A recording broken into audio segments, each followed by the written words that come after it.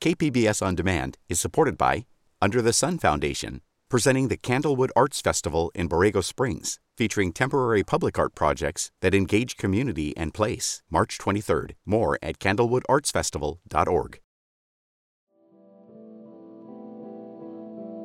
Growing up in the Imperial Valley, east of San Diego, Fernando Wyfack Lopez Jr. had dreams of working on movies. Working on sci-fi films, specifically Star Wars, was my dream, and that clearly did not happen, but that's what at least brought me to San Diego, was the hope of education in an environment where I wasn't constantly being harassed and bullied. Life in El Centro wasn't easy for Fernando, as they struggled with a difficult home life, an ill brother, and a parent's acrimonious divorce. But it was their sexuality that often caused the most pain, and it was San Diego that they looked to escape it. Welcome to My First Day, telling stories of those who've come to San Diego from elsewhere and now call it home. My name is Andrew Bracken. Often people feel the need to travel to faraway places to find where they belong. But for Fernando Lopez, a short drive across a desert landscape at dusk would suffice.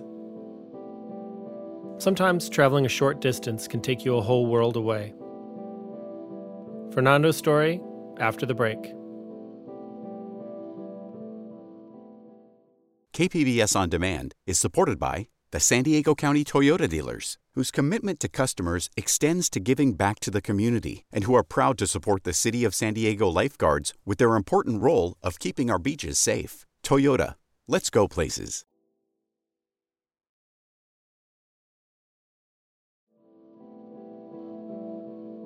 Here's Fernando Lopez with his story of My first day. Yeah, growing up in the 80s in the Imperial Valley, I guess I have some good memories from before my brother got sick. Our house was the last house in the city. And so we could walk out of the house and go pet the sheep that were eating alfalfa in the grass. That's sort of a weird thing maybe to think about here in San Diego, but we had a very big house and a big front yard and backyard, and it was the sort of community where everyone could ride bikes everywhere, and you leave your bikes out and the kids are all over running around the town, and everyone just sort of felt safe in that way. And yeah, no one locked their doors. I remember walking down to my friend's house or biking to my friend's house, and you always just opened the front door. You never knocked, and that was just the culture there. And it's weird to say, but I remember before we got a Vons, I remember when you had a local grocer and a local butcher and a barber shop, and they were not these corporate name brands. You sort of think about a rural farming community in America. That's the Imperial Valley, except the labor there is Latino, the labor there is Mexican. It was my family.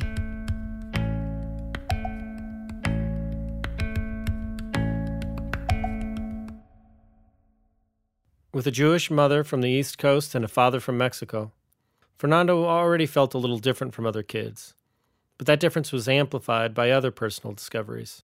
I think my parents, had prepared me to be this person who was already different, but they did not prepare me to grow up as a queer person in the Imperial Valley. I knew that I liked girl things, or what, quote unquote girl things, right? I knew that I liked pink, and I knew that I liked dresses, and I thought women were beautiful, but not in a way that I was attracted to them. And I was a smart kid. And so... And that was early on. That was early on. That was, I remember in kindergarten, why can't I dress up like the fairy princess? Why am I told no? And why can't I play with Barbies? I wanted to play with Barbies and My Little Ponies, and I wanted a Rainbow Bright doll. And I was told that I couldn't have one. And, but my brother could have all the G.I. Joes that he wanted. And, I was really into science and art. That's sort of the part of me that got nurtured, and I got a chemistry set, and I got plastic dinosaurs that I could play with because I love studying dinosaurs. I was a nerd. I was a huge nerd, and so my parents really leaned into that. They were like, "Yeah, be a nerd, learn all the smart things, but we're not going to give you a My Little Pony." I so grateful that I was a smart little kid, because school was never hard. I mean, the kids dealing with kids was hard, but learning was never hard. Like learning was always just came really easily to me. I remember just being terrified of recess. Like I think every kid is excited for recess. I was terrified of recess because it meant there was no adult supervision. And so in junior high, I would go and find a bush or behind a trailer and take my lunch and hide. Everyone knew I was different and didn't want to be my friend because, who wants to be friends with the gay kid? That's how stigmatized it was, and that's how lonely junior high felt.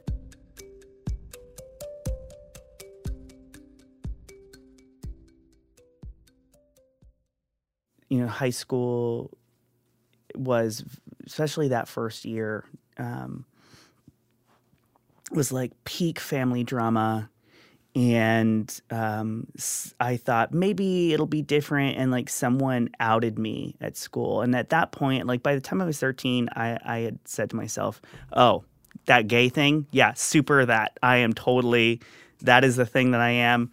Dudes? Yes, I like dudes. Great. Got it. And I sort of began to like unhinge that toxic sentiment that you place on yourself or the word that is placed on you. So I was like, oh yeah, no, I am gay and I am also pretty amazing. So you all just have this wrong. What spurred that? I think it was the first time I kissed a boy and I was just like, oh, you are also gay and I am gay and that is what this means. Sort of just uncovering that for myself and being like, no, this feels great. Like, this is wonderful.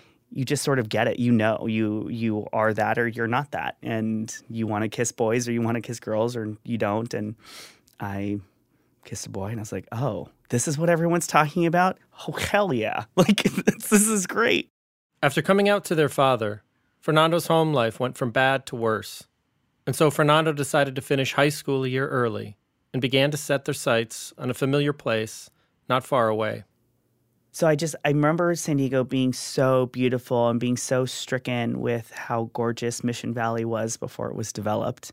And just thinking like, I didn't want to be in this desert that was this like very real, like actual desert, but also this desert of, I don't know, compassion. Like there was nothing out there for me. Like there was no life out there as a desert. And then there was just like no life or future for me there. And San Diego with its like the river and these gorgeous trees all in the valley, like that, there was life in San Diego. As I got into high school, I started hearing these rumors about kids who were gay but in the closet and would move out of the Imperial Valley, move to San Diego because there's gay people there. And so it was like, there's this like hidden mecca of gay people that is close enough that if I go there, maybe I can find other gay people. You would sort of hear, oh, well, so-and-so's cousin is gay and moved to San Diego. Oh, yeah, well, I also know that so-and-so's sister is gay and she moved to there and they're living together and oh, great. And so you would hear these stories there and you're like, oh, well, maybe I can also go to San Diego where the gay people are. I was hopeful that I would find whatever that meant, whatever a gay community was, because there certainly wasn't one out in the Imperial Valley. When we come back, Fernando makes the trek. KPBS On Demand is supported by Marrokal Design and Remodeling, helping homeowners with their home remodeling needs. From ADUs to custom kitchen remodels and room additions, Marrokal Design and Remodeling designs and builds your dream home. Learn more at trustyourhometous.com.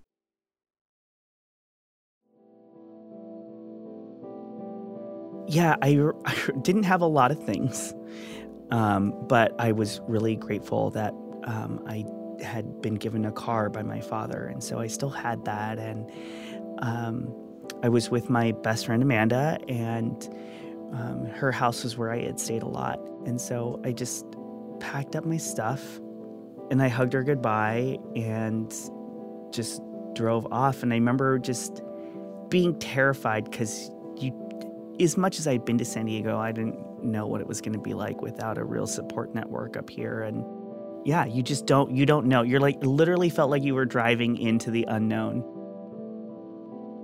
It was this summer day and you're driving to the desert and we get so many yellow butterflies. And I just have this like really vivid memory of these butterflies in the wind in the middle of the desert. And you're driving literally through butterflies. So your windshield's getting splattered with these yellow butterflies and you're seeing their dead bodies on the road. And you're also watching how beautiful it is. And these like clouds of yellow butterflies. And it was just this very bizarre, beautiful, and traumatic thing. And I just remember really feeling connected to that moment in this moment of change in my life that I was like, God, how appropriate that I'm watching this really beautiful thing that is also really gross and devastating happen. And I was literally driving off into the sunset towards San Diego. I drove past the now leaving El Centro sign and I flipped it off on the way out. And just feeling grateful that I had made it that far. I had met someone online who was about my age. I mean, I think maybe it was exactly my age, and a gay kid who lived in San Diego. And I had made arrangements like, I am in San Diego, I will meet you, and like you will show me this world. And so that was part of my first day. And took me to my very first like gay party. And it was all Latinos and all gay guys. And I was just like, oh my God, you do exist. I mean, at the end of that day, it's like, okay, well, this, like, I can do this. This is hope.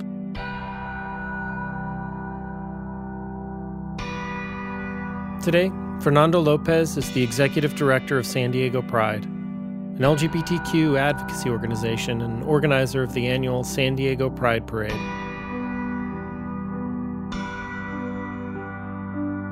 My First Day is produced by me, Andrew Bracken, along with help from Melissa Diaz.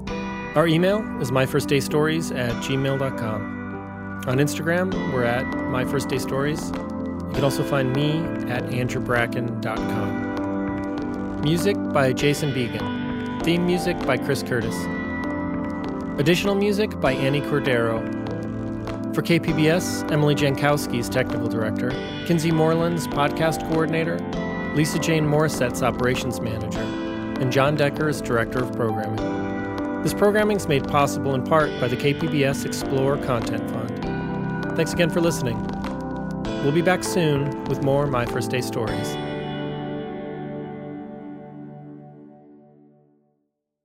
KPBS On Demand is supported by UC San Diego Osher Lifelong Learning Institute, hosting an open house to learn about the upcoming classes and seminars, member benefits, and meet the volunteer leadership team. Saturday, March 30th. Registration at extendedstudies.ucsd.edu/OLLI.